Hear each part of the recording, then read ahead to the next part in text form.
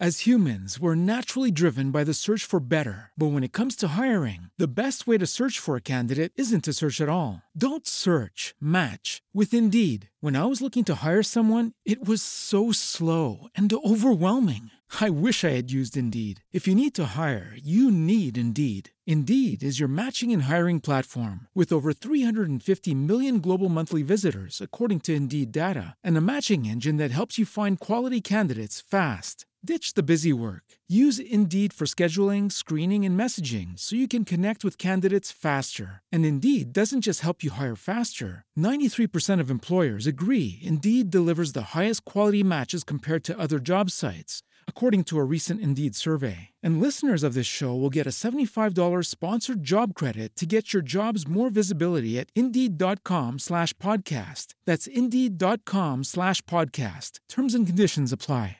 Linda Curtis's daughter was a child who always smiled. Unlike most children who throw tantrums or cry over the silliest thing, like wanting to write with a red pencil instead of a green one, her daughter was always happy. Linda had it easy when Tammy was a child. Linda joked that Tammy, quote, woke up with a smile and went to bed with a smile, end quote. In addition to her mild nature, Tammy was also a beautiful child with blonde, bouncing ringlet curls and big hazel eyes, so bright and curious as they took in everything around her. Because of her, as her mother called it, uncommon beauty, Linda put her preschooler into pageants and became her agent in those endeavors, happily taking on the role of pageant mom to help Tammy excel. You see, Linda was a pageant coach and modeling agent in her professional capacity. She knew talent when she saw it, and her own daughter had success written all over her. And excel Tammy did, even during one of the toughest times in her little life when her parents divorced. Through it all, Tammy tried her best and almost always came out on top. Even as the years passed, it seemed there was no stopping her determined climb to the top. Until, that is, the day trip in 1983, from which she never returned home. This is the case of Tammy Lynn Liepert.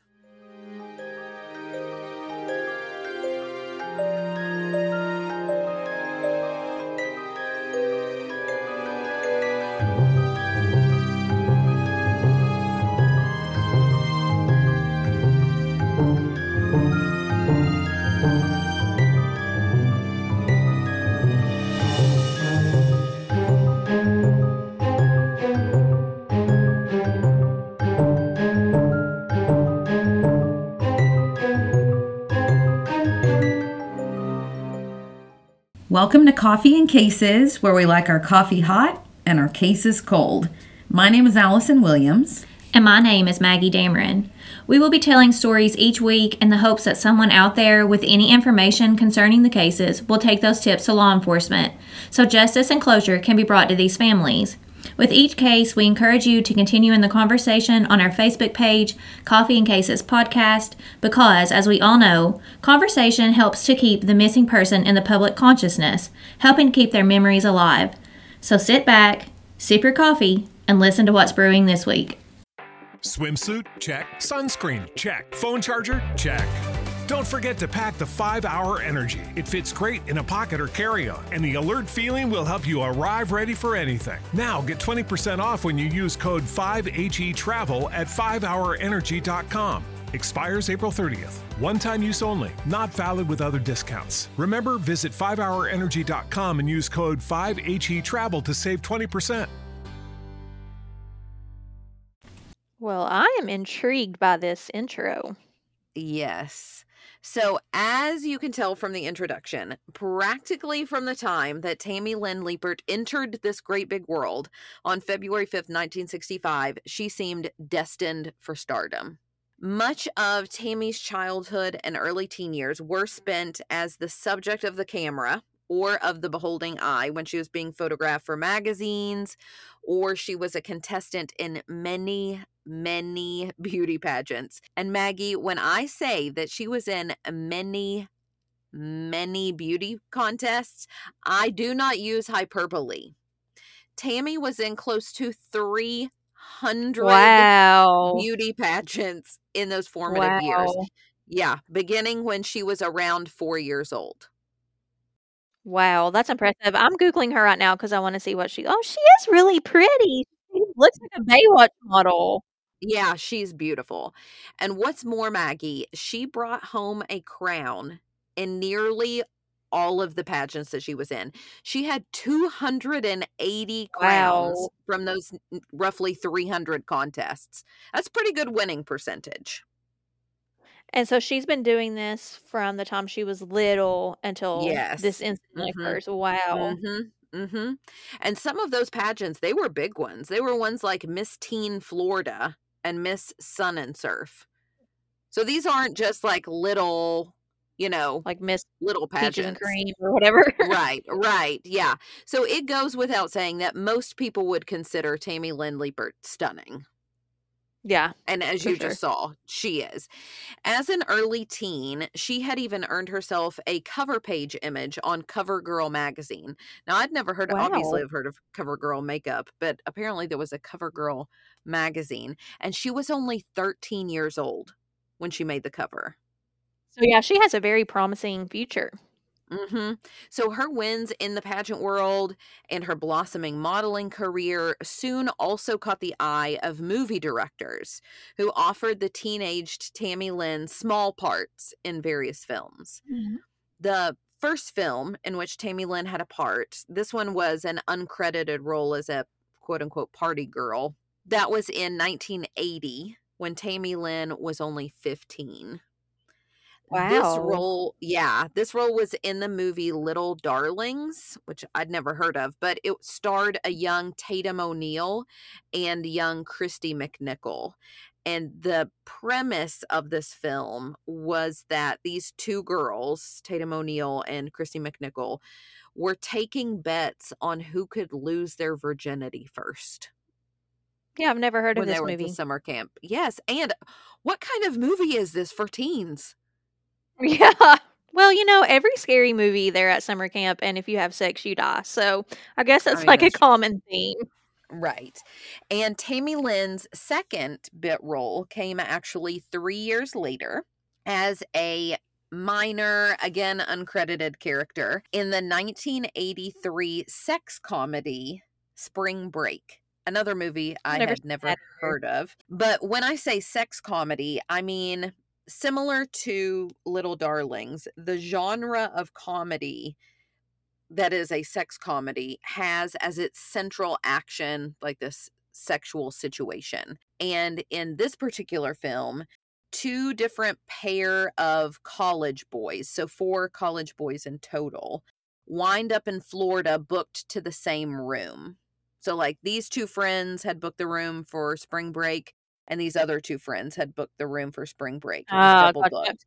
So all 4 of them, as you can imagine, young men on spring break. Oh, I'm sure they all have the same thing in mind. Yeah. Yes, and it's not just drinking that they have in mind. Right. I'm sure they're girl crazy.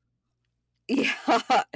So Tammy Lynn actually played a part in a boxing match in the film, but she is also said to have been the model for the body that is shown on the cover of and the posters for the film. And I say the body because it just shows the stomach, hips, and legs. And I just want to add a personal comment. I'm going to show you this cover again. Side personal comment. I just find the cover of this film so distasteful because, and I would hope that there wouldn't be images like this on a film today. There probably would be, but I would hope that there's not because it just shows the bottom half of this bikini clad girl. Obviously, like her face doesn't matter, right? It's from her stomach down. And the 4 protagonists of the film are planting a flag on the girl's hip. Like they're staking a claim to her, like she's their property, or they've like It won kind this of gives me battle. American Pie vibes. It does a little bit, yeah. Yeah. And while I hope that those who worked with Tammy Lynn saw her as more than just her body or pretty face, it does seem pretty likely that her body was the one used for the film's poster for the cover art, Mhm. and that based on her bit parts, it does appear that, you know, probably she was booked in those parts for her beauty. Yeah. But you can see I've posted them here for Maggie, and I'll post them for Useless Hounds, the pictures, not only of Tammy Lynn, so you can see her face, right? And but there's also the cover of the movie, so you can tell that probably is her who was used for Yeah, the especially cover. when you look at the picture of her with the surfboard. Mhm. Mhm. So by the summer of 1983, Tammy Lynn was already performing in her next small scene in a movie, but this one was as a girl who provides a distraction to the lookout car. So again, cast for her looks, but this was in the 1983 film Scarface starring Al Pacino. Okay. So that's a more popular or well-known, I guess I should say, movie. Yes, yeah. So at least her bit parts in these films, even if they're uncredited, they're beginning to be in, yeah, more widely viewed films. Yeah, she's gaining, like, credibility and Mhm, recognition. mhm. She was also, and I couldn't tell, it was hard to tell based on the wording of the research because there weren't specific dates given. She was either about to film or was filming a documentary film in which she was the Hmm. star that was called Cover Girl Behind the Scenes. Oh, cool. I know. So, but regardless, it was her role in these films that led many people who knew Tammy Lynn to say that she had mentioned a desire to move to Hollywood to see if she could, quote unquote, make it. But by make it, Yeah, she could she break really it didn't big. mean, yeah, she didn't really, her goal wasn't to be some famous movie star, but she did want to have a full acting role. Like, the role Okay. itself was her goal, not Yeah. necessarily stardom. But before any of that could happen, Maggie, something changed in Tammy. Her family and friends noticed it after a party that she attended to celebrate the wrap of filming for Spring Break. So the movie right before her part in Scarface. Okay. The movie aired in March 1983, and while I couldn't find the date of the wrap party anywhere, I'm going to assume that it was sometime in late summer or early fall of 1982, because that would have been several months before it actually showed in movie theaters Okay. that this event that changed Tammy happened. Okay, so she is, like, going about her normal career, right? She's Mhm. got these Mhm. little parts, and then she attends a party for a movie Mhm. that's The supposed to wrap air, and party. something Mhm. happens at that movie that changes her. Yeah, something happens at that party. Okay. And unfortunately, she had gone to the party unaccompanied, and it was out of town. So we So don't we know what happened? mm-mm, nope, we really don't know a lot Hmm. about really much of anything that happened at that wrap party. And I really feel like that's where further investigation into this case should start, those, because clearly something happened, and you'll see what I mean when I'll tell you how she changed. And there should be a lot of people that investigators could talk to if this is a bigger party. That's what I mean, they know the actors, at least, who are in the film, so they know, at least the majority of people who would be Mhm. at this wrap party. So let me tell you a little bit about, I guess, the kind of girl Tammy was before. Because when you hear about her changes, it's going to come from really her mom, the description of the changes, and from a young man named Wing Flanagan. Well, he was a young man at the time. Obviously, he's an adult now. So Wing Flanagan was also a client of Tammy Lynn's mother, Linda, because remember, she's the modeling and Right. The talent pageant agent. coordinator, yeah. So Wing was also a client, but he had actually come to live with Tammy and her mom from the time he was around 11. And I didn't read anywhere why he came to live with them, but just that he did. So he grew up with Tammy like they were brother and sister. Okay. And there was an anecdote I read about their relationship that I just have to share with you because I feel like it's so telling of kind of their interactions before.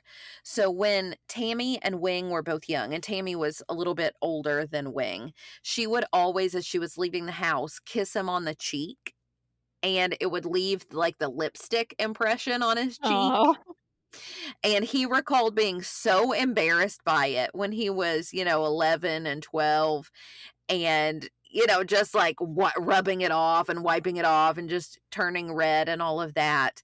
But as the years passed, she kept doing that. Anytime she was leaving, she'd kiss him on the cheek and she'd leave that lipstick mark.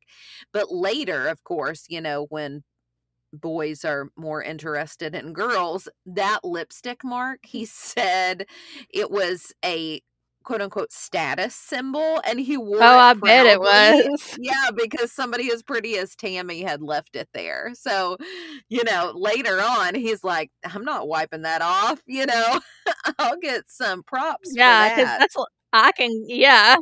I've gained a rep with this. That's right.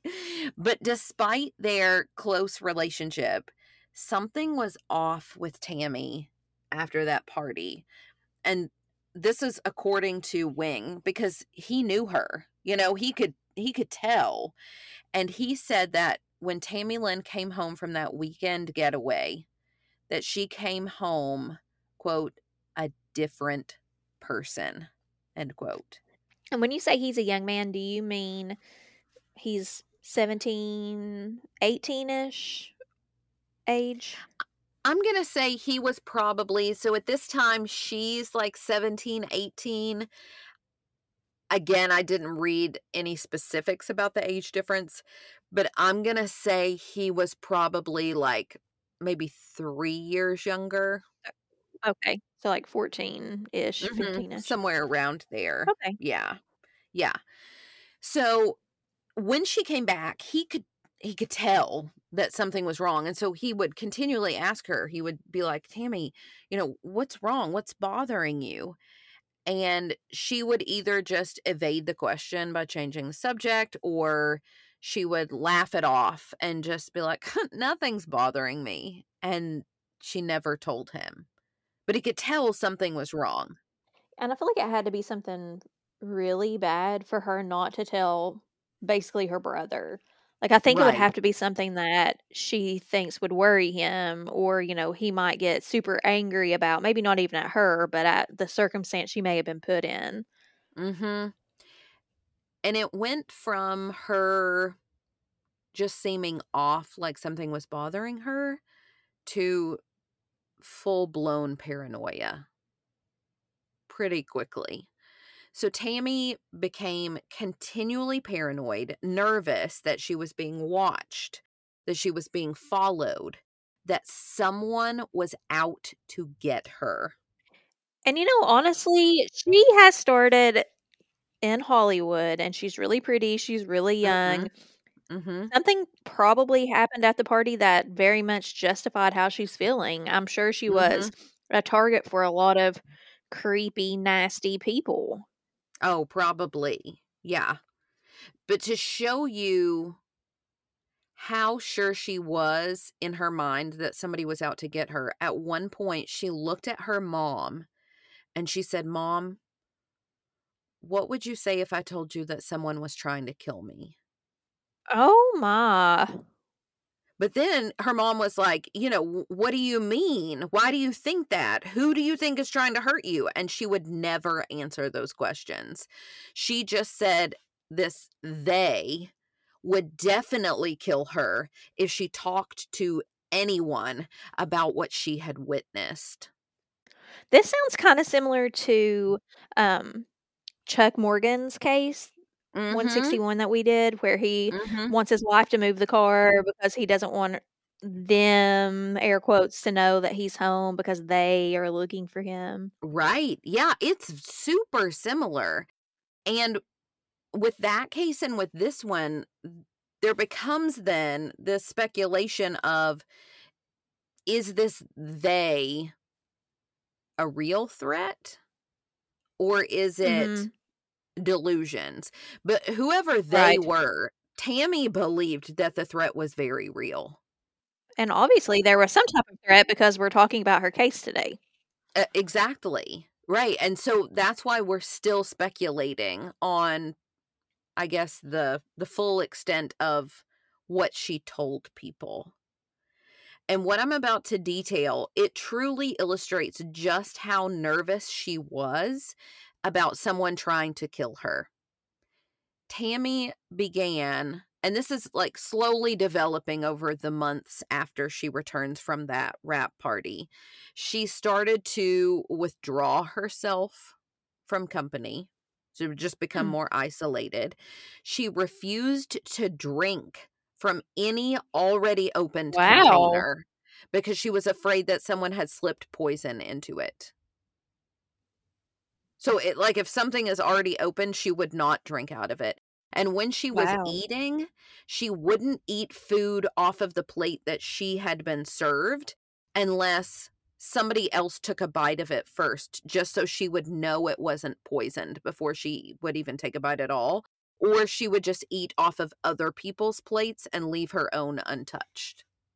So even like her mom makes a pitcher of lemonade, Yep. she's that scared. Yep. Even in Wow. her own home. Mm-hmm. Yeah, so you would think, and I think that's probably an example of the time why some people believe these were delusions, is because it wasn't as though her paranoia was focused on strangers, right? A, It a was real everyone. some it was everybody. And so I think that and her breaking point that I'll talk to you about here in just a second, I think is why many people do believe that these were delusions, her ideas of threats. But I think if you are so scared Mhm. initially, it could be someone outside her home, I'm sure, but she's just so scared that maybe she Right. gets mentally to the point where she's like, "I can't trust anyone." So maybe it's a little bit of both, It's Yeah. a real threat, but she's also so scared that it's kind of went a little unrealistic. Right. I mean, and yeah, you're right. We don't know. Somebody could have said, I know where you live. I know where your mom shops for food. Right. And then you're like, I can't even eat. You know, Mhm. and you would take it, I guess, to that extreme. Other times, Tammy would do things like at one point, she called Wing over to the window at the front of their home. And she said, look outside and tell me what you see. And he's like, oh, okay. Our neighbor's got a new van.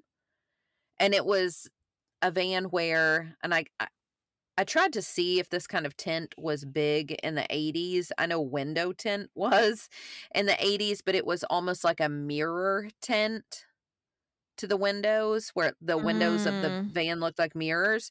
And after he said, our neighbor's got this new van, she made a comment about, yeah, now they can see us, but we can't see them. And so that's why I was saying this paranoia, it's of nearly everyone, and because it was so egregious, like I said a second ago, I think that's why her family even was beginning to feel like the delusions were just paranoia and not a real outside threat. Right, but I don't know, I don't know what to think yet. I'm gonna hold my Okay. judgments. Okay. There were some times when her paranoia was almost like clairvoyant, because one time the phone rang, and as it was ringing, Tammy looked at Wing and she said, "Tell that caller that I'm not home." it was almost like she knew that the call was going to be for her and not for Wing or for her mom, Linda, or something like that. And the caller was actually calling for Tammy. And Wing, because he loves Tammy, she's like his sister. He told the caller, Tammy's out. She's not here. Can I take a message? But she never wanted to talk on the phone. Again, she was just kind of withdrawing. But overhearing that interchange when Tammy tells Wing, tell them I'm not home, her mom, Linda, asked her daughter, she said, why don't you want to answer the phone? What's bothering you? And she reportedly said to her mother, I saw something awful, something really bad that I wasn't supposed to see. But again, when she was asked follow-up questions, she refused to say anything more. There's so many questions I have, but I'm, like I said, going to hold off for a minute. Okay. Despite the drastic change in her personality, there would be momentary glimpses of the old Tammy. It's what Wing took to calling her good days. But even on those days, her mother still saw a different look in Tammy's eyes. The little girl who had smiled from daylight to sunset with those bright eyes taking in everything, now rarely smiled. She continued to withdraw herself from others, and her eyes instead were filled with fear. Tammy Lynn was convinced that someone was going to murder her. She was so convinced, in fact, that a friend of hers later said that Tammy told him that she had taken to sleeping with a knife under her pillow. I wonder why she didn't go to the police. We're going to talk about the police here in a second. Okay. We'll get to that. Despite these recent changes in demeanor, Tammy Lynn did still travel to Miami in March 1983 so that she could film her part in Scarface. So all of that was happening from the time of the rap party, which again, I found no specific date on, but I'm going to assume was late summer, early fall of 82. So over the course of, what? 6 like months. 6 or so months. She was just slowly the old Tammy was just slowly deteriorating. So she traveled to Miami in March 1983 to film that part. And while in Miami, she was staying with a family friend, Walter Leibowitz. However, 4 days into filming, so she'd only been down there and filming for just a few days, they were filming Tammy Lynn's scene, during which, like I said, she is the distraction for the lookout driver. But during that filming, she also witnessed the filming of a particularly bloody moment in the movie where it appeared as though an actor was shot. And of course, stage makeup and everything, fake blood began squirting out. And I guess now would be a good time to fill you in on the fact that Tammy Lynn was terrified by the sight of blood. Yeah, I'm not very good with needles. Yeah. The goal of a film, obviously, is to make the illusion of a bloody scene look real. Apparently, the talent was strong in that department for the film Scarface, because Tammy Lynn was more than mortified when she witnessed that scene. And you know what else? I bet if she's scared someone is going to hurt her, I think that could almost be triggering for her, if it looks so real that she couldn't tell the difference between reality and fiction. Yeah, and when I say that she was mortified, she actually had a breakdown on the set of the film and was crying so hysterically that she had to be sent back to her trailer, and the casting director called Leibowitz because he was like her guardian while she was down there in Miami. And by the time he got to her, she was still hysterical and she was talking nonstop and kind of nonsensically about how they are going to try to kill her. She witnessed a money laundering scheme. She didn't know where she could hide. They're going to try to kill me because of it. Those are the things that she's talking about. Wow. And of course, Leibowitz is like, what's going on? What money laundering scheme? Who's going to try to kill you? And again, he couldn't get any answers. So Leibowitz actually called Tammy's mom, Linda, immediately and told her, he said, first of all, Tammy is hysterical. She needs to come home, but you also need to take her to a doctor and you need to take her to the police, because I don't know if what she's talking about are legitimate threats or whether these are delusions. Okay, that was gonna be another question I had, was if they sought professional help, because I feel like if she's sleeping with a pill or a knife under her pillow, she won't drink out of open containers, she won't eat off her plate. Even if Mm-hmm. those are legitimate fears or delusions, like he said, she needs real help. She needs to see a doctor. Absolutely. Yes. So when Tammy Lynn came home, Linda convinced, finally, Tammy to talk to the local sheriff. Right? You asked if she was going to talk to police. So it took a lot of Mhm. convincing, but Linda finally convinced her to go talk to the sheriff. And she did go, but purportedly, we'll talk about this a little bit later in the theories, she never spoke to law enforcement of feeling like her life was in danger. So she changed her story? I don't know if she changed it as much as maybe didn't detail anything. Left parts out? So yeah, so now, we have to Hmm. question, why wouldn't she tell police of her fears and then obviously get protection from them? And my Yeah. only answer to that at this point in the episode is that whether for a legitimate reason or not, she truly believed that if she spoke too much about what she supposedly saw, that she would be killed.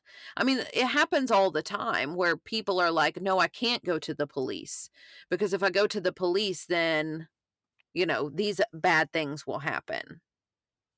Mhm. So that's the And only she thing doesn't that I even can trust her think. parents or her mom and Right. her, Mm-hmm. brother, so why would she trust the police? Right. But because she didn't mention any threat, no actions were taken by the police. As for the doctor Man. visit that Leibowitz suggested, it didn't seem as though Linda took Tammy to have her evaluated at first, and I feel like this happened mostly because in the reports they noted that Tammy, even when she came back from Miami, continued to have that mix of both good days and bad days, just like before her trip for the Mhm. filming. So I'm assuming it was one of those, you never want to, as much as you want to help your children through difficult situations, it's hard as a parent to admit that your child is going through the difficult situation in the first place. Yeah. And part of me wonders if, Tammy having those good days was why Linda hadn't taken her. Maybe she's convincing herself, whatever Tammy's dealing with, it's something that she can handle Mhm. on her own. She's working through it. Yeah, because she's not, having a bad day every day. Those good Mhm. days are sprinkled in, so I'm sure Mhm. that Linda's like, "Oh, if it was really bad, then every day would be like this." There's hope because she does still have good days. Right. But the shift in Tammy's personality came to a head, though, on July 1st, 1983. Wing was sitting on the couch reading when Tammy suddenly became angry with him and started yelling at Wing to stop staring at her. And he's sitting there. He was reading a book. So he says, I wasn't staring at you. So he's denying it. And Tammy got even more Mhm. angry. She ran through the front door, threw the door open, ran outside. And because she had kind of thrown the door open with such force when she exited, it closed behind her as she went out. You know what I'm saying? Like you throw the door open, and because you've thrown it open and it's on a hinge, Yeah. it kind of swings back. Well, when it closed behind her, the door was locked. So she was locked outside. It wasn't until she was Okay. outside and she turns back around and tries to open the door and realizes that it's locked. You know, she has that fear that whoever this they might be is out there and they're trying to get her. So her anxiety heightens, you know, and so she's shaking the doorknob, trying to get in. She's banging on the front door, screaming to be let back in. But before Wing could even get to the front door to unlock it, to let her in, Tammy had grabbed a baseball bat that was in the front yard and she shattered the front window of the home to get back in. Oh, so she could let herself in. So Wing opens the door to have her come back inside. You know, I'm sure he was thinking, okay, she's going to be grateful, you know, to me for letting her back in. Mhm. But instead, Well, I bet part of her, though, thought that he locked the door. well, she did. And so when she ran to the front door, she just started kind of hitting him with her fists and screaming at him and accusing him of locking her outside on purpose. And so her mom, Linda, runs in to see why Tammy's yelling. But both Linda and Wing said that they felt like Tammy was in almost some sort of a trance or a daze and that she didn't even recognize the two of them. So Linda said she just held Tammy and she just repeated, I love you. I love you. I love you over and over until Tammy had calmed. And it was Wow. then, it was after that moment, Maggie, that Linda took Tammy Lynn to the Brevard County Mental Health Center for a mental health evaluation. Yeah, I definitely So, think she needs help. Tammy Lynn was actually kept at the facility for 72 hours, during which time they tested her for drugs and alcohol in her system. She had neither. And for, well, most of the reports, this was another confusing part of the research, just said a full physical examination. It didn't mention a mental health evaluation, but she's at a mental health center. So I'm assuming that that is part of that check. Yeah, it would almost have to be. But regardless, nothing was identified as an issue. So that makes me think that then the threat was real. Right. If they're not able to find anything wrong with her. But when Tammy came back home on July 4th, 1983, the fear didn't dissipate. She was still convinced that she wasn't safe. She even made her mom promise on July 4th that if anything happened to her, that her mom would, quote, get even with that person, end quote. So she's basically making her mom promise, like, if somebody kills me, you will get them. You'll avenge me. Yeah. Yeah.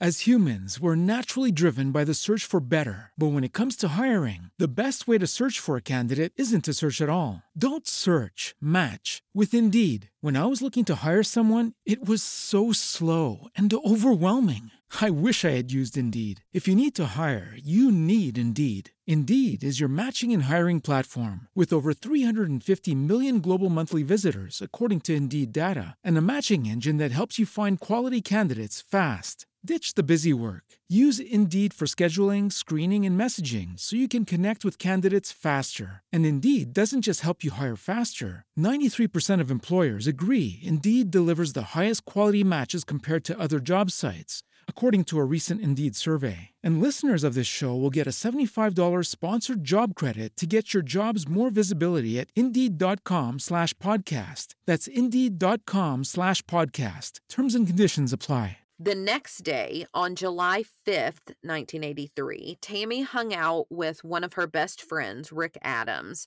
with whom she also shared her fears of being killed because, and she had told numerous other people just this vague concept that she had seen something that she shouldn't have seen. So that's a common thread Right. amongst what she's telling people. In an attempt to either make her feel better, help her feel safe, or both, the two of them went to a local church, to Rockville Evangel Chapel, to pray for Tammy. Rick reported that Oh, that's such Tammy a supportive I know. friend. I know. Yeah. Rick reported that Tammy just sat and cried for the longest time.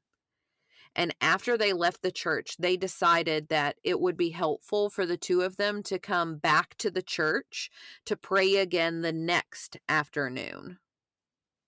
And it was with that plan in place that Rick dropped her off at her home. Okay, so we're on July 5th. Unfortunately, by the next afternoon, Tammy was already gone. Interesting, which makes me think it wasn't of her own accord. We're going to talk about some theories. In hindsight, Rick also reported the odd goodbye that Tammy had given. Oh. When he dropped her off, she told him that she loved him, and he said, I love you too. And then she said something like, I might be going away for a while. And he assumed that she was actually referencing a trip that she already had planned. She had already planned a 3-month trip to California. And, he knew that trip was coming up soon. So in his mind, he was kind of thinking that that's what she was referencing. But she could have been referencing something else, hence the Mhm. reason we're talking about her today. Exactly. The following day, July 6th, 1983, was the last day Tammy Lynn Liepert was seen alive. The day began fairly routinely. Tammy Lynn was dressed in a blue denim skirt, a matching blue denim shirt with flowers on the shoulders. She had a gray purse, her sandals. She actually told her mom that she was going to go out with her friend Keith to Cocoa Beach, Florida. It was only about a 14-mile trip from Tammy's home in Rockledge, Florida. Right, so they're just going to go not very far away. And did she hang out with Keith normally? I don't know how often she did, but he was a friend of hers that Okay. I'll get into more detail later. And I say the day began fairly routinely also because Tammy Lynn's mother noticed that Tammy had not brushed her hair before going out. And she noticed that detail because it was so out of character for the Tammy Lynn that she knew, who would, even after her shift in character, wouldn't dare go out with a single hair out of place. And here she was leaving without even having I brushed her kind of wish hair. I was more like that. You're right. I know. We talk But about I'm this just all the not time. that Like, way. why are we not, people who always call each other? Because then people would know when, something has happened. Or why don't we have super Yeah. clean places? Because if somebody broke into my house, I don't know if they would tell if, things were thrown Yeah, they wouldn't be able all to tell. about, or that's just how dirty my house is. Yeah, I know. So, but that was so out of character for Tammy that her mom, it stuck out to her mom. And so as Tammy strolled out the door, she said to her mom, "Bye, Mom. I'll see you in a little bit, okay?" And it was just something about the look that Tammy had when she was walking out, the way she said that. There was something that gave Linda this feeling in her gut as she watched Tammy get into Keith's car that said, "I need to go out and I need to at least look at her because this could be the last time that I'm seeing her." And so she did. She went Wow. outside, she watched as Tammy was driving away, and she just couldn't shake that feeling that this was the last time that she would ever see Tammy, and her feeling was right. A mother's intuition. According to Tammy's friend Keith and At this point, Maggie, he's the last person to see her alive. So really all we have to go on is what he tells us has happened. Mhm. So according to Keith, he said that Tammy had called him up and asked him to drive to see her. He was actually working as a banker in Lakeland, Florida at the time, which was almost 2 hours away from Rockledge. But he Oh, agreed, so that's a and little weird, I think. yeah, I mean that's a distance to come. So he had agreed to come and pick her up, and she had also reportedly requested money from him to borrow $300, which he said he gave her, but one report actually stated that he owed her that money and he was repaying it to her. Then it might make a little bit more sense, especially if she wants money, to be like, "Hey, come and see me. Bring me the money you owe me." You know what I mean? And I think this could be or play into a potential theory I'm sure we're probably gonna talk about. Mhm. It does. Problematically, during that day outing with her friend Keith, and I don't know if this happened on the way to the beach or the way back from the beach, because most reports said he picked her up around 11 a.m. and the next event that I'm about to tell you about happened around 1 p.m. So that's 2 hours, but they're only 14 miles from the beach. So I don't know if they, but then Mhm. who drives to the beach and then only spends an hour and then drives back? So I don't know how these 2 hours played out. But the two are in the car and they end up getting into an argument. Interesting. When interviewed by law enforcement, Keith said that the argument was about his unwillingness to drive Tammy to Fort Lauderdale as she was requesting. So remember, he'd already driven about 2 hours to see Tammy, and she was Mhm. wanting him to drive her to go to another friend's house who lived in Fort Lauderdale. And he says, I'm not going to drive to Fort Lauderdale. That's, 2.5 to 3 hours away. Right. So he's like, I just drove 2 hours. I don't want to drive another, 2.5 to 3. And he said that Yeah, I was the understand that for issue. sure. Right. Yeah. He said that was the issue, that when he refused, that Tammy Lynn, then he says, demanded to get out of the car. Like, fine, let me out then. Hmm. Let me out. So he says he obliged, and he actually dropped Tammy Lynn off alone in a parking lot beside of an Exxon gas station off of State Road A1A near the Glass Bank building in downtown Cocoa Beach sometime that afternoon. Oh, I can already tell. I'm sure that Keith has a lot of guilt. Oh, I'm sure. I'm sure. And some reports said, and again, others didn't, so I don't know which version is true. Some reports said that when she got out of Keith's car, that she had actually left her purse and her sandals in his car. And so here she is barefoot Huh. and without her purse. But then other versions don't say anything about her being, shoeless and moneyless.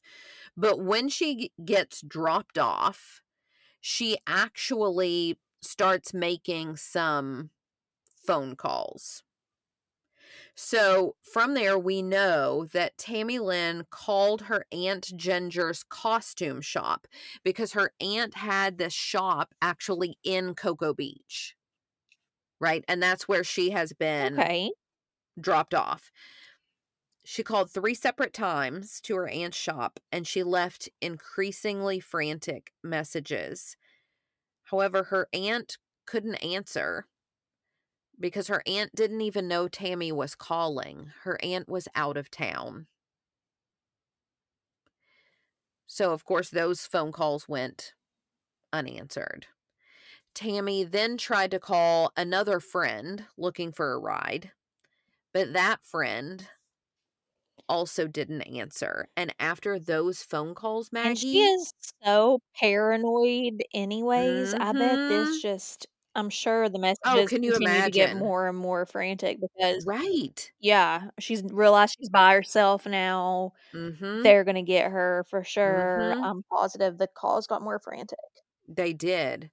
And after those phone calls, Maggie, Tammy Lynn Liepert vanished. Wow, and again, I know we're gonna talk about this, but it's Mhm. like, was it the they or was it Tammy? Mhm. Because at this point, I think it could be either one because she's by herself, but Mhm. then she's probably so frantic, it could have been on her own accord as well. Right. And we're going to talk about all of those theories. So, when the hours began to pass without Tammy returning home, Linda began calling all of Tammy's friends, but none of them had seen her nor spoken with Tammy. And that's when Linda called the police. But because Tammy was 18, I know not just you, Maggie, but all of our Ah, listeners can guess what the police told Linda. yeah, They she's an said, adult. mm She hmm, probably left on her own. mm hmm.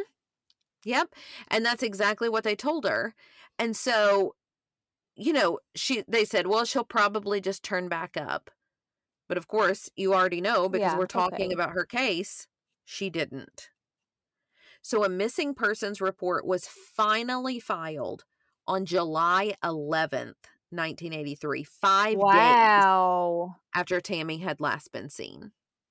Wow, we know the first 48. Oh, I know, and we've long passed that. Her case actually Mhm. aired in the premiere episode of season 5 of Unsolved Mysteries in September 1992. However, there have been some criticisms of the reenactment and description of Tammy Lynn's case on the show. For example, they showed Keith's car as a black car, but the real car was either a white Corvette or a blue Maverick. They And said it's in the weird that we episode. don't know that because wouldn't Keith know the car he was driving? Right, exactly. They said that she was 5'2" or 5'3", but her sister says that she was actually an inch or two taller than that she was around 5'4". And although the show described her home being in Cocoa Beach, it was actually, as I mentioned previously, in Rockledge, Florida. Wow, so So they there got were a lot of lots of, stuff wrong. yeah, lots of inconsistencies, but unfortunately, all of the leads that came in as a result of the airing of the show ended up being dead ends. Now, there are several theories as to what happened to Tammy Lynn after those phone calls, and some of them require some backstories, which is why I'm kind of getting into the theories earlier in this week's case. So I'm going to outline each of them, and then, as always, I want to know which theory you think is most likely. Gotcha. So, theory number 1, Tammy ran away intentionally. After her disappearance, several of Tammy's friends were interviewed by law enforcement, and the common thread among their answers as to speculation of what happened to Tammy was that she left voluntarily. They Wow, her stated, friends and yeah, family said that? not her family, her friends. Oh, just They friends, okay. stated that Tammy really wasn't happy at home and that she and her mother argued frequently about Tammy's career choices and that Tammy just couldn't wait to get out of the house. Her friend Keith, the one that she was with that last day, reportedly said that Tammy was also extremely angry with her mom about the psychiatric evaluation and, being in that hospital for 72 hours and that she just wanted to leave home. But I don't know if this is one of those Okay. normal teenager conversations and it was just all talk. Yeah, that's what I was about to say. I feel like any teenager would be mad at their parent for having them psychologically evaluated for 72 hours. I think that's a Right. normal response for her. Yeah. Yeah. And I mean, how many teens are probably like, ugh, I can't wait to be out of here, when really Yeah. they would Mhm. bawl their eyes out, when they have to leave. Mhm. But Linda did agree that she and Tammy got into arguments. I mean, per usual for teens and their parents. But Linda said that none of them were so catastrophic to their relationship that Tammy would have to run away. And Linda actually argued as well that, Tammy's just about to go on a 3-month trip to California. If she's so desperate to get away, she's just about to leave. So why was she running away, days before she's getting ready to leave Mhm. anyway? So she says that doesn't really make any sense. And I wonder why she would run away if she's on the brink of having her career take off. She's starring in Mhm. increasingly more well-known movies, so I think that's a Mhm. little weird too. Mhm. Several months after Tammy Lynn was last seen, Cocoa Beach police detective Harold Lewis actually received 2 separate phone calls from an unnamed woman. The woman told him that Tammy was alive and that she would return home, but only when the time was right. That was the content of the first call. The Okay. second phone call, this anonymous woman also assured the detective that Tammy was alive and well, and that she had actually left of her own accord to begin the life that she had always wanted, going to school to be a nurse. Okay, so are these 2 people they were 2 different women? No, the same woman. These are the same woman who Okay, calls twice. interesting. Mm-hmm. And Detective Lewis actually told a reporter from Florida Today in 1985, quote, "I have a gut feeling that Tammy just split," end quote. Hmm. However, it was really the content of this second phone call from this anonymous woman that Tammy's family says, there is no way those phone calls are legitimate. First, Tammy wanted to be an actress, right? She had never even mentioned being a nurse. And Mhm. second, Yeah. what is Tammy terrified of? Oh, yeah, I forgot that she was really scared of blood, so why would Yeah, she want to be a nurse when she would be around that every day? exactly. Yeah, that's not exactly a prime quality in somebody who wants to be a nurse, is being terrified of blood. Hmm. Theory number 2 is that Tammy had a psychotic break and maybe doesn't remember who she is. Okay, I feel this one a little bit. Mm-hmm. Tammy Lynn, many argue, was suffering from persecutory delusions at the time. That is often a frequent marker of schizophrenia. So this Okay, I was gonna say when she had the episode with the boy, what was his name? with Wing. Yes, that it Mm-hmm. sounded like she was almost having a manic episode of some sort. Mm-hmm. Yeah, so these delusions, this fear of someone out to get you that's not real, is, like I said, it can be a marker of schizophrenia. And schizophrenia actually normally presents itself in young men around their late teens to early 20s, but usually not in Hmm. women until mid to late 20s. But it can begin to manifest in like the late teenage years. And it can also be brought about by trauma. So if she did, I mean, certain things that she said Yeah. could potentially be true. She might have witnessed something that was traumatic to her, and it kind of brought on these schizophrenic episodes. So she might have had a psychotic break as a result of schizophrenia or even of something like PTSD, which could also have been caused Yeah. by seeing Yeah. something or experiencing something distressing. So those who argue the legitimacy of this theory, of this psychotic break, they argue that Tammy might not even remember who she is. So if she is alive out there somewhere, right? She could have been so disassociated from her former life because of these delusions that she was having, that she no longer even remembers who she is. Because remember, in that moment when she's breaking the front window, both Linda and Wing said it was Mhm. like she didn't even recognize who they were. And that's what I was saying with the blood in that one scene with Scarface. I wonder, Mhm. that just triggered something in her, and I wonder if Mhm. she had a similar instance here and it just triggered, like, her PTSD or triggered that Mhm. break for her, and now Mhm. she just doesn't know who she is. Right.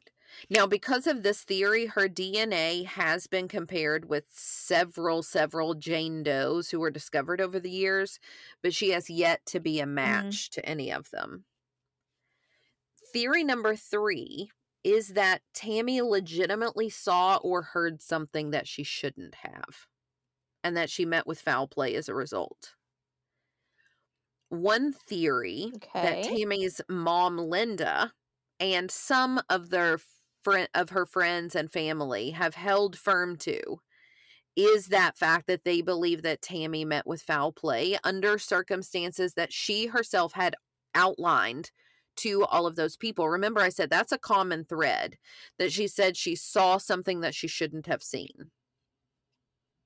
Mhm. So now they believe that maybe her quote unquote delusions weren't so delusional after all. And that's kind of the guilt that they're feeling, is why didn't we take it more seriously? Why didn't I set her down and say, you're not leaving until you tell me who they are, Yeah. right? But you can't think that way. I think that would drive you crazy. Mhm. Mhm. So, in hindsight though, I get what you're saying. You can't play the what if game, but in hindsight, they're thinking, she did say that someone was out to kill her, and Mhm. now she's gone, right? She's disappeared. So Mhm. they actually do believe that she did overhear something or see something at that rap party that she shouldn't have seen, and that she was killed because of it. So their leading theory is that her disappearance is somehow connected to a local drug trafficking ring. Interesting.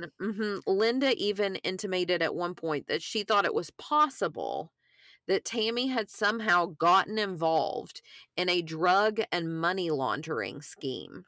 Because remember, when she's down in Florida, in Miami, she's always in Florida. When she was down in Miami with Leibowitz, she was telling him about this money laundering scheme. I wonder if what evidence she had to jump to that.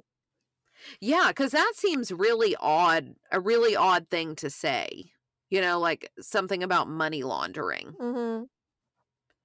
But according to the Unsolved Mysteries episode about Tammy's case, they mentioned that the U.S. Customs Service at the time did report that there were several money laundering cases in Florida at the time that were being investigated by the FBI.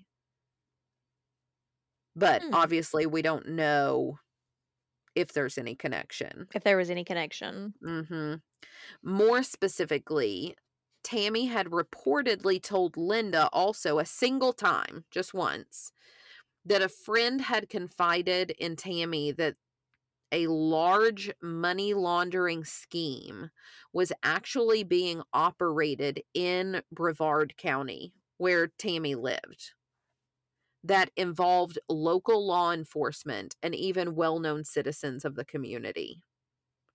So, conspiracy Hmm. theorists, now I'm going to go back to that going to the cops to make the statement, right? Conspiracy theorists wonder if Tammy did actually report some of the information to law enforcement, that she believed there was a money laundering scheme, things that she saw, right? That she actually told law enforcement about it when her mom made her visit the station, but that the report was never filed because it would have implicated people within the department. Oh, That's what conspiracy theorists interesting. say. Theory number 4, Tammy's friend, Keith, the last Oh, person to Keith? see her alive. Mhm. This friend was at least someone with whom Tammy's mother felt should have been looked into further.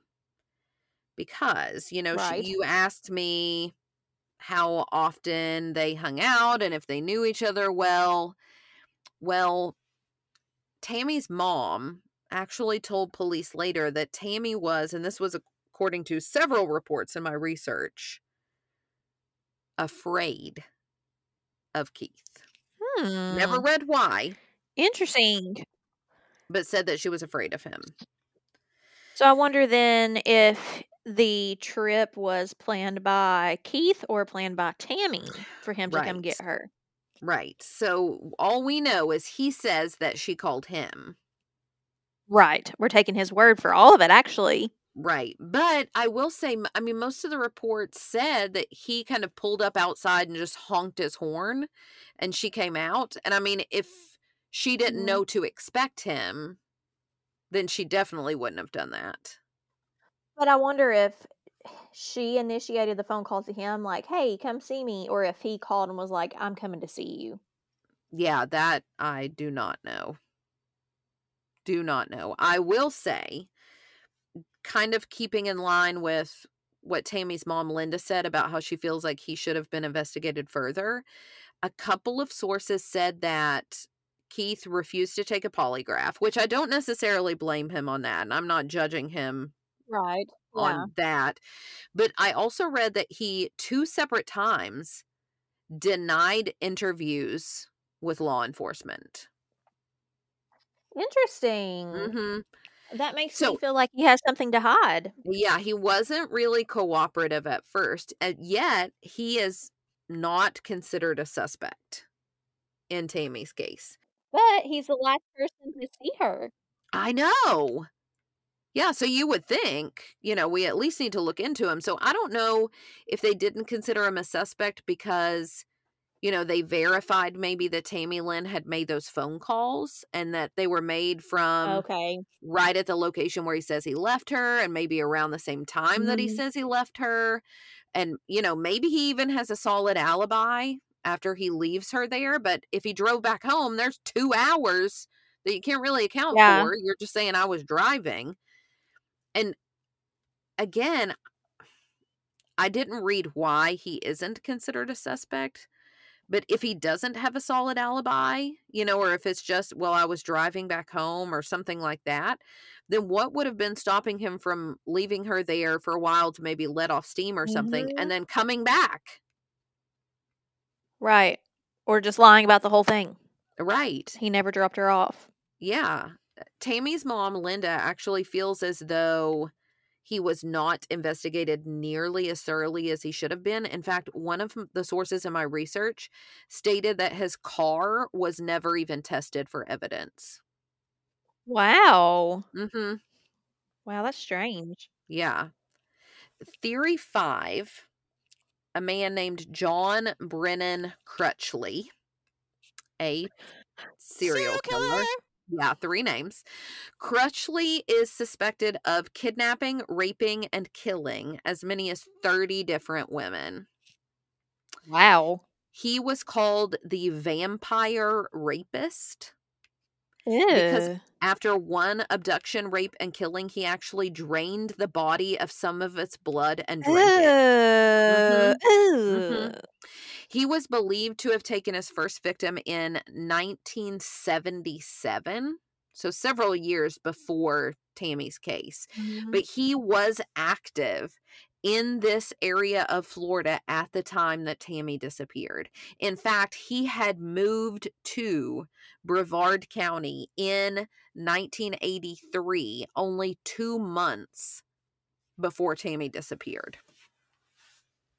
So Okay, so this he's is a real definitely, possibility. I wonder, yeah, does she get his MO?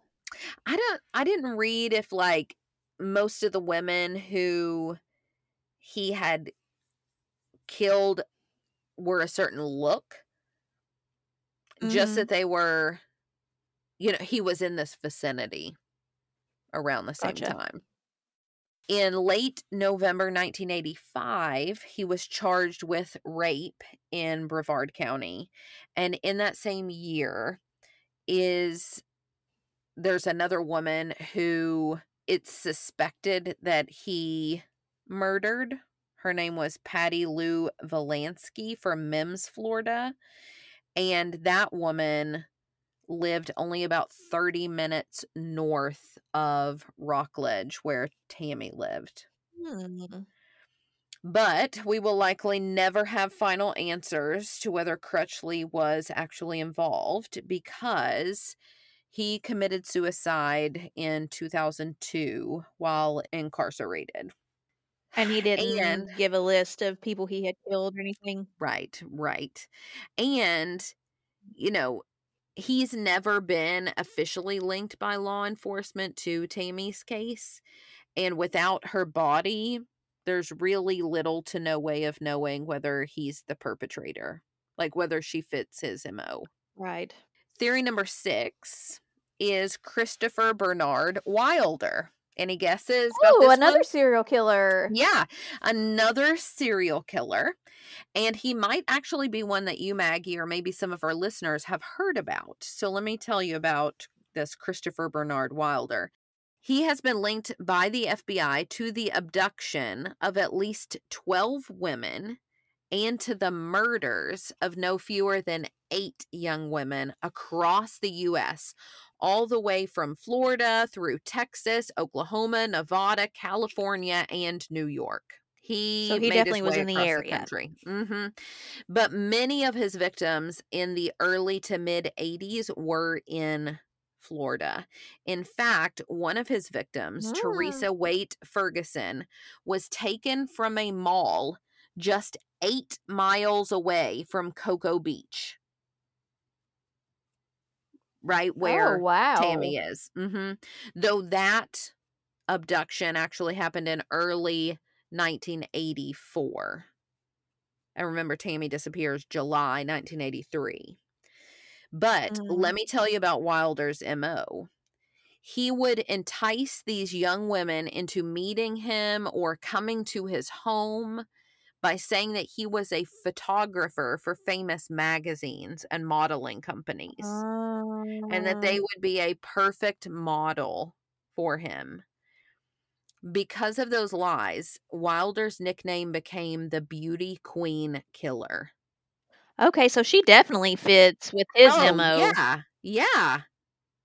And he may have even seen her if he's going to, pageants or things like that. And side note, what is so sad to me about the victims of Wilder is that had he actually been detained long before when he should have been, so many more people would still be alive today. Because most of the murders that we know of from Wilder began in early 1984. But according to an article by Kim Pascalini, Wilder faced charges of gang rape in 1962. Wow. So, like 22 years before the murders that we know of.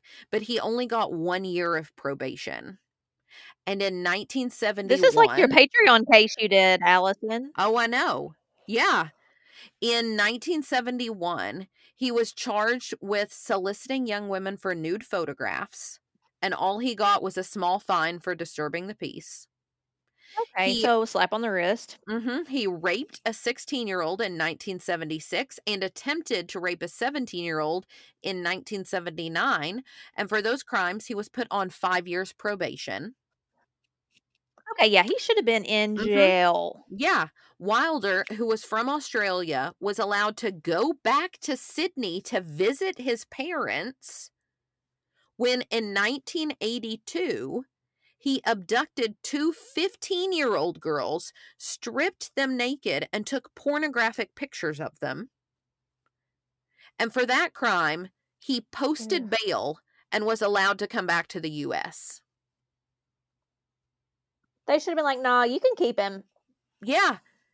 And then the next thing we know of is the crime spree in early 1984. But you're really going to have me believe that nothing happened in the 2 years from when he came back to the U.S. in 1982 to the murders that we know of in 1984? Right, nothing happened that he got caught for. Right. Tammy Lynn's mom, Linda, actually sued Wilder's estate, believing that he might in some way be connected to her daughter's disappearance. She has publicly shared that she originally believed that Wilder actually knew her daughter Tammy. She says that they had met while Tammy was on set for the filming of the movie Spring Break. She further indicated that Wilder, or at least someone who looked just like him, had come to their home once and tried to convince Linda to let him creepy. photograph Tammy. Linda told a reporter from the Miami Herald, quote, "He's been in there looking for models, a man who looks very much like him. If it's not him, it's someone who looks so much like him, he's a twin," end quote. Early on in the investigation, FBI agent Clifford Batios told the same reporter from the Miami Herald, quote, "We're not discounting it and we're not counting it at this point. She's a model.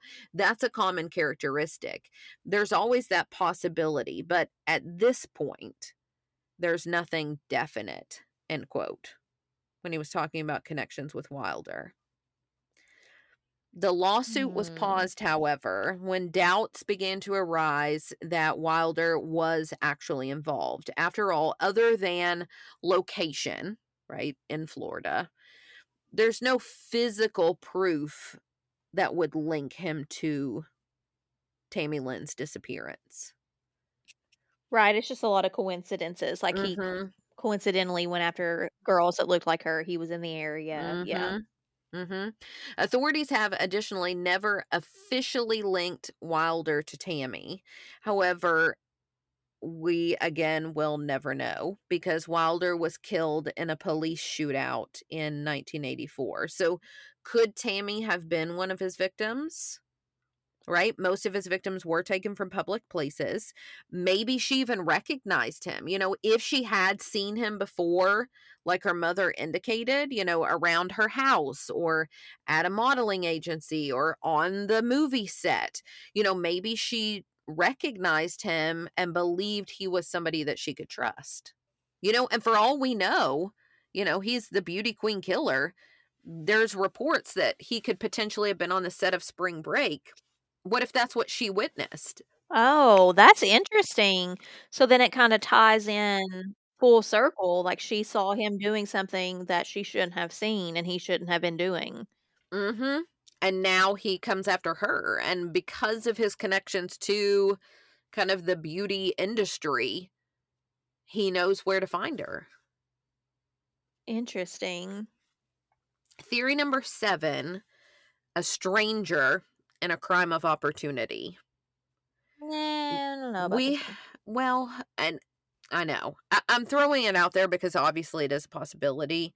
We don't have any specifics for this theory, but I did want to bring it up because, you know, could it be possible that someone saw Tammy walking by herself along the road and they stopped to offer help or offer a ride? You know, I don't know if I believe this one either, Maggie, because I don't know if I believe because of Tammy's fears that this quote-unquote they would try to kill her, that she would have taken a ride from someone, especially a stranger. Yeah, that's what I was about to say. But Yeah, I mean, she would be a little too paranoid for that, I think. yeah, I guess it could still be the case that maybe somebody offered her a ride and she declined it, though, and then, you know, That's they got true. angry and they hurt her, something like that. Cocoa Beach Police Department Criminal Investigation Division Lieutenant Bud Ayers told reporter Billy Cox of Florida Today in 2008, quote, "The world's a different place than it was back then. There wasn't the awareness that we have today. I'm not even sure that they had the term sexual predator in those days, end quote. So he's almost seeming to say, it could have been a sexual predator who is driving by, sees this pretty girl all by herself, nobody's around, and he acts on it. Yeah, she could even be in like a sex trafficking ring. Mm-hmm. Yeah. Theory 8, somebody else who knew her. Now, this is a quick theory, but I feel like it's worth mentioning. Nearly every report on Tammy had a little side note that mentioned that she may have been 3 months pregnant. Okay, that is adds a little interest. Yeah, and it was connected to nothing. Like, there was never any indication of who the dad might be or anything like that. Just that she may have been 3 months pregnant. It's believed that she found out about the pregnancy during that 3 days that she spent in the hospital when they did the complete physical examination and evaluation. Okay. Because she was so young, I question, could that be why she was crying in the church? Or could she have been raped and she didn't want the baby? It Potentially. wasn't something Yeah. planned. Yeah. I mean, it might also explain, like you're saying, I mean, depending on whether she had decided not to keep the baby or to keep the baby. And again, this is all, hinging upon the fact that she is pregnant. It might also explain, if she doesn't want to keep the baby, why she needed the money. Mm-hmm. Right? If she planned on something like an abortion, and maybe even why she wanted to leave town and go to Fort Lauderdale. Right? Does she want to have some sort of operation there? Or, why is she going there? Yeah, far away from Or- home. Right. Or, if she's going to keep the baby, was that what she meant when she told Rick that she might be going away for a while? You know what I mean? Like, did she want to leave kind of town to have the baby? Interesting. We don't know if she was pregnant. Did she tell whoever was the father? Maybe she called somebody else after she called the people that we know about. Or maybe even because of her desperation at being alone and not being able to contact anyone, maybe she did accept a ride from somebody who she wouldn't normally have. And maybe that could explain her moods there that were like, Mhm. switching, and she seemed kind of depressed and withdrawn because, not everybody has positive pregnancy experiences, and some people do Mhm. suffer from depression Right. early on in their pregnancy. So it could have been something like that. Mm-hmm. And I mean, it could be a combination of some of the theories. Maybe she did see something that led to true paranoia, but then she actually met foul play from a stranger or a serial killer. It could be a combination of them, or it could even be something else entirely. And to illustrate that, I'm going to throw in one final theory that is kind of related to a serial killer or to the stranger crime of opportunity theory, that Tammy's disappearance is somehow related to another murder that happened, that of Nancy K. Brown, who was also last seen in Cocoa Beach, Florida, and abducted 1 month to the day before Tammy on June 6th, 1983. Her remains were later found on March 8th, 1984, and they were, of course, identified as Nancy's, but her killer has never been identified. And this is a theory that perhaps Tammy's older sister, Suzanne, believes. Now, I'll be honest, this information for this last theory, it actually comes from a post on Porchlight International for the Missing and Unidentified, and it was made by someone named Susan, Okay. who says that she is Tammy's sister, and Tammy does have a sister named Suzanne, so I don't know for sure that she made this post. I'm gonna assume so. I actually tried to contact Suzanne for an interview for this episode, but I hadn't heard back from her by the time, obviously, we're recording this. Mhm. However, this is what a portion of that post from Suzanne reads. Quote, I did extensive study into Nancy K. Brown and all the unsolved murders in Brevard County, Florida. No one would ever discuss this with me. Nancy K. Brown came up missing 1 month to the day before Tammy came up missing, and almost in the same area. I tried to push the lead of the mechanic at the Cocoa Beach Exxon station in 1983. If anyone finds out who he was, please tell me, okay? Maybe picking Tammy up and possibly Nancy K. Brown, or possibly the same person picking them both up. I investigated, and around this area was Ron John's surf shop. Apparently there was prostitution around this area. I have thought maybe someone was abducting women who were walking, thinking that they were prostitutes. There were many prostitutes over the years found dead in Brevard County, Florida, and never looked into, end quote. So she's kind of thinking, could there be a mechanic or somebody who works at that Exxon station, since that's right near where both of these women disappeared within a month of one another? Or maybe somebody from that surf shop, or maybe because Tammy would have been walking the streets by herself, that someone assumed that she was a prostitute, and because there had been so many murders of prostitutes in this county, could that explain it? So, Maggie, what are your thoughts? So I think I'm kind of leaning between a couple different ones. I almost wonder if it's the she doesn't know who she is now theory. Mm-hmm. Mm-hmm. I don't think she ran away from home. Keith is interesting just because I feel like he should have been questioned more and Mm-hmm. just more cooperative with the police in their investigation. Mm-hmm. And then all these serial killer theories are interesting too. I So know. I don't know. I mean, this is one of usually there are theories where we're like, no, ruling that one out. But this is one of those cases where almost every single theory could be the answer. Mm-hmm. You know what I mean? And Yeah. I don't know. I keep going back to, why did she want to go to Fort Lauderdale? But again, we're hearing that from Keith, so maybe she really didn't, you know? So I don't know Yeah, who to that's true. trust or what. Tammy's mother fought for answers and for justice for her daughter until the very end. In fact, in 1995, at the age of 54, Linda sat in her hospital bed, rejected for a liver and kidney transplant because of her degenerative heart disease, voicing her dying wish that someone come forward with information about Tammy.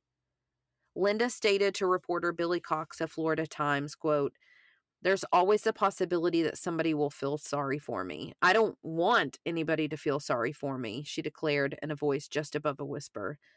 "But if that's what it takes to get the right person to come forward, that's okay. I won't be able to bring charges against anybody. I just want to know," end quote. That same reporter, Billy Cox, in his September 20th, 1995 article, "Dying Mother Keeps Fighting for Clues for Daughter's Fate," he related Linda's current situation to a memory that she holds close to her heart. He wrote, quote, "Looking back, Curtis says one of the first films she ever saw, Peter Pan, turned out to not only be her favorite, but her daughter's favorite as well. The cinematic treatment about the boy who never wanted to grow up apparently wove symbolic threads throughout their lives. I always wanted to grow up to be Wendy so I could take care of Peter Pan," she says. "When I found out Peter Pan wasn't real, it broke my heart. In a curious twist of life and art, Curtis is now the caretaker of an image, suspended in memory, of the child that never grew up," end quote. It's an image that she sadly held on to the very end, as Linda Curtis passed away in 1995, shortly after that article was published. The image of Tammy as the blonde bombshell with the bright eyes and wide smile has become her legacy. At the time of her disappearance, Tammy Lynn Liepert was between 5'4" and 5'5", weighing between 105 and 115 pounds, with curly blonde hair and hazel eyes. An age progression image of what Tammy may look like now will be added to our social media posts about the case. Anyone with information concerning Tammy Lynn Liepert's disappearance should contact the Cocoa Beach Police Department at 321-868-3251 or email them at police@cityofcocobeach.com. Again, please like and join our Facebook page, Coffee and Cases Podcast, to continue the conversation and see images related to this episode. As always, follow us on Twitter at Cases Coffee, on Instagram at Coffee Cases Podcast, or you can always email us suggestions to coffeeandcasespodcast@gmail.com. Please tell your friends about our podcast so more people can be reached to possibly help bring some closure to these families. Don't forget to rate our show and leave us a comment as well. We hope to hear from you soon. Stay together. Stay safe. We'll see you next week.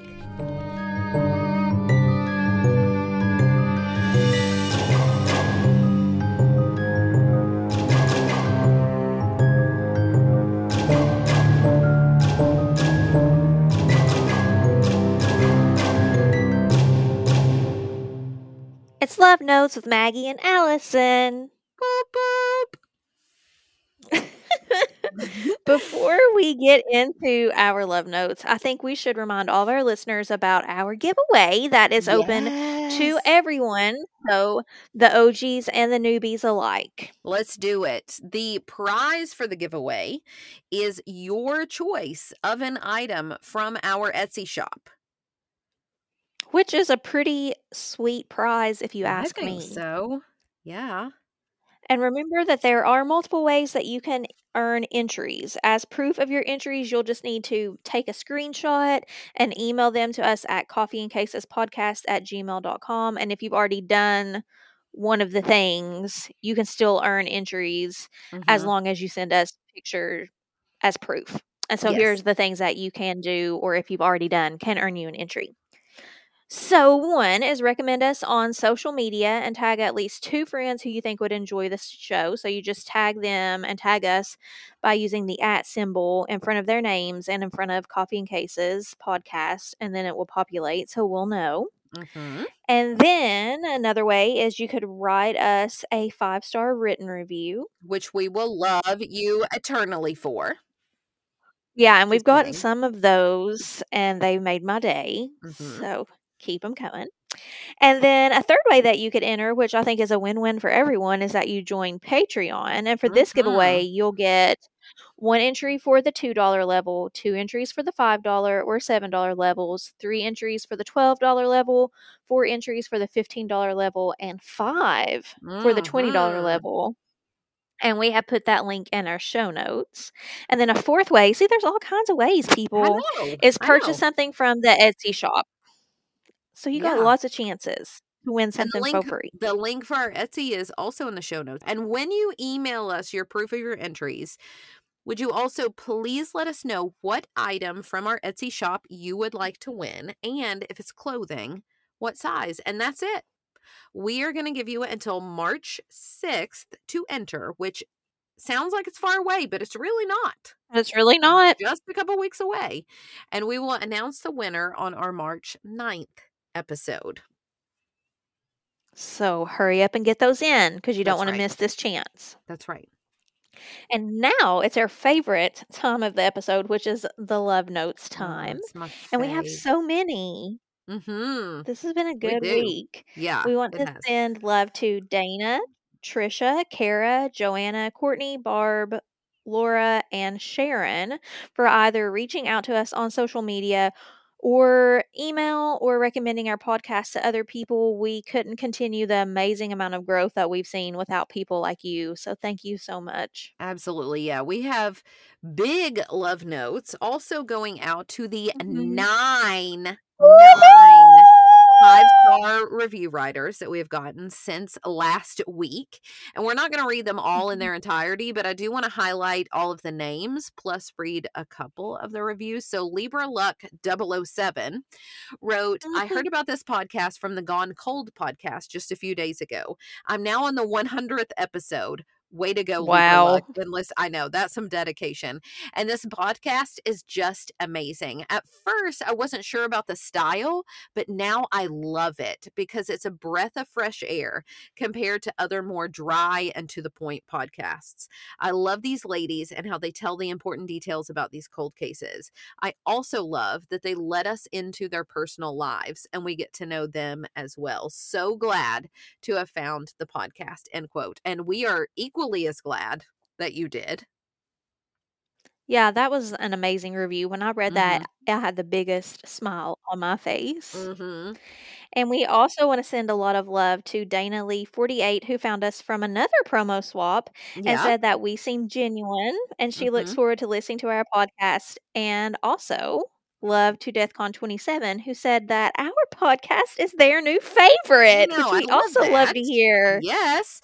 JPS 364 and Kristen Kim both wrote reviews saying that we have engaging storytelling styles, which thank you. Oh, And thank you. KM98654 and Hope's Soulmate said that they were glad to have found our pod. And again, we're super glad as well. And then Jay Lentz author wrote that she loves our Southern twang and hearing us peel back the layers in the cases that we cover. So we have so much love and appreciation to all of you who wrote those reviews.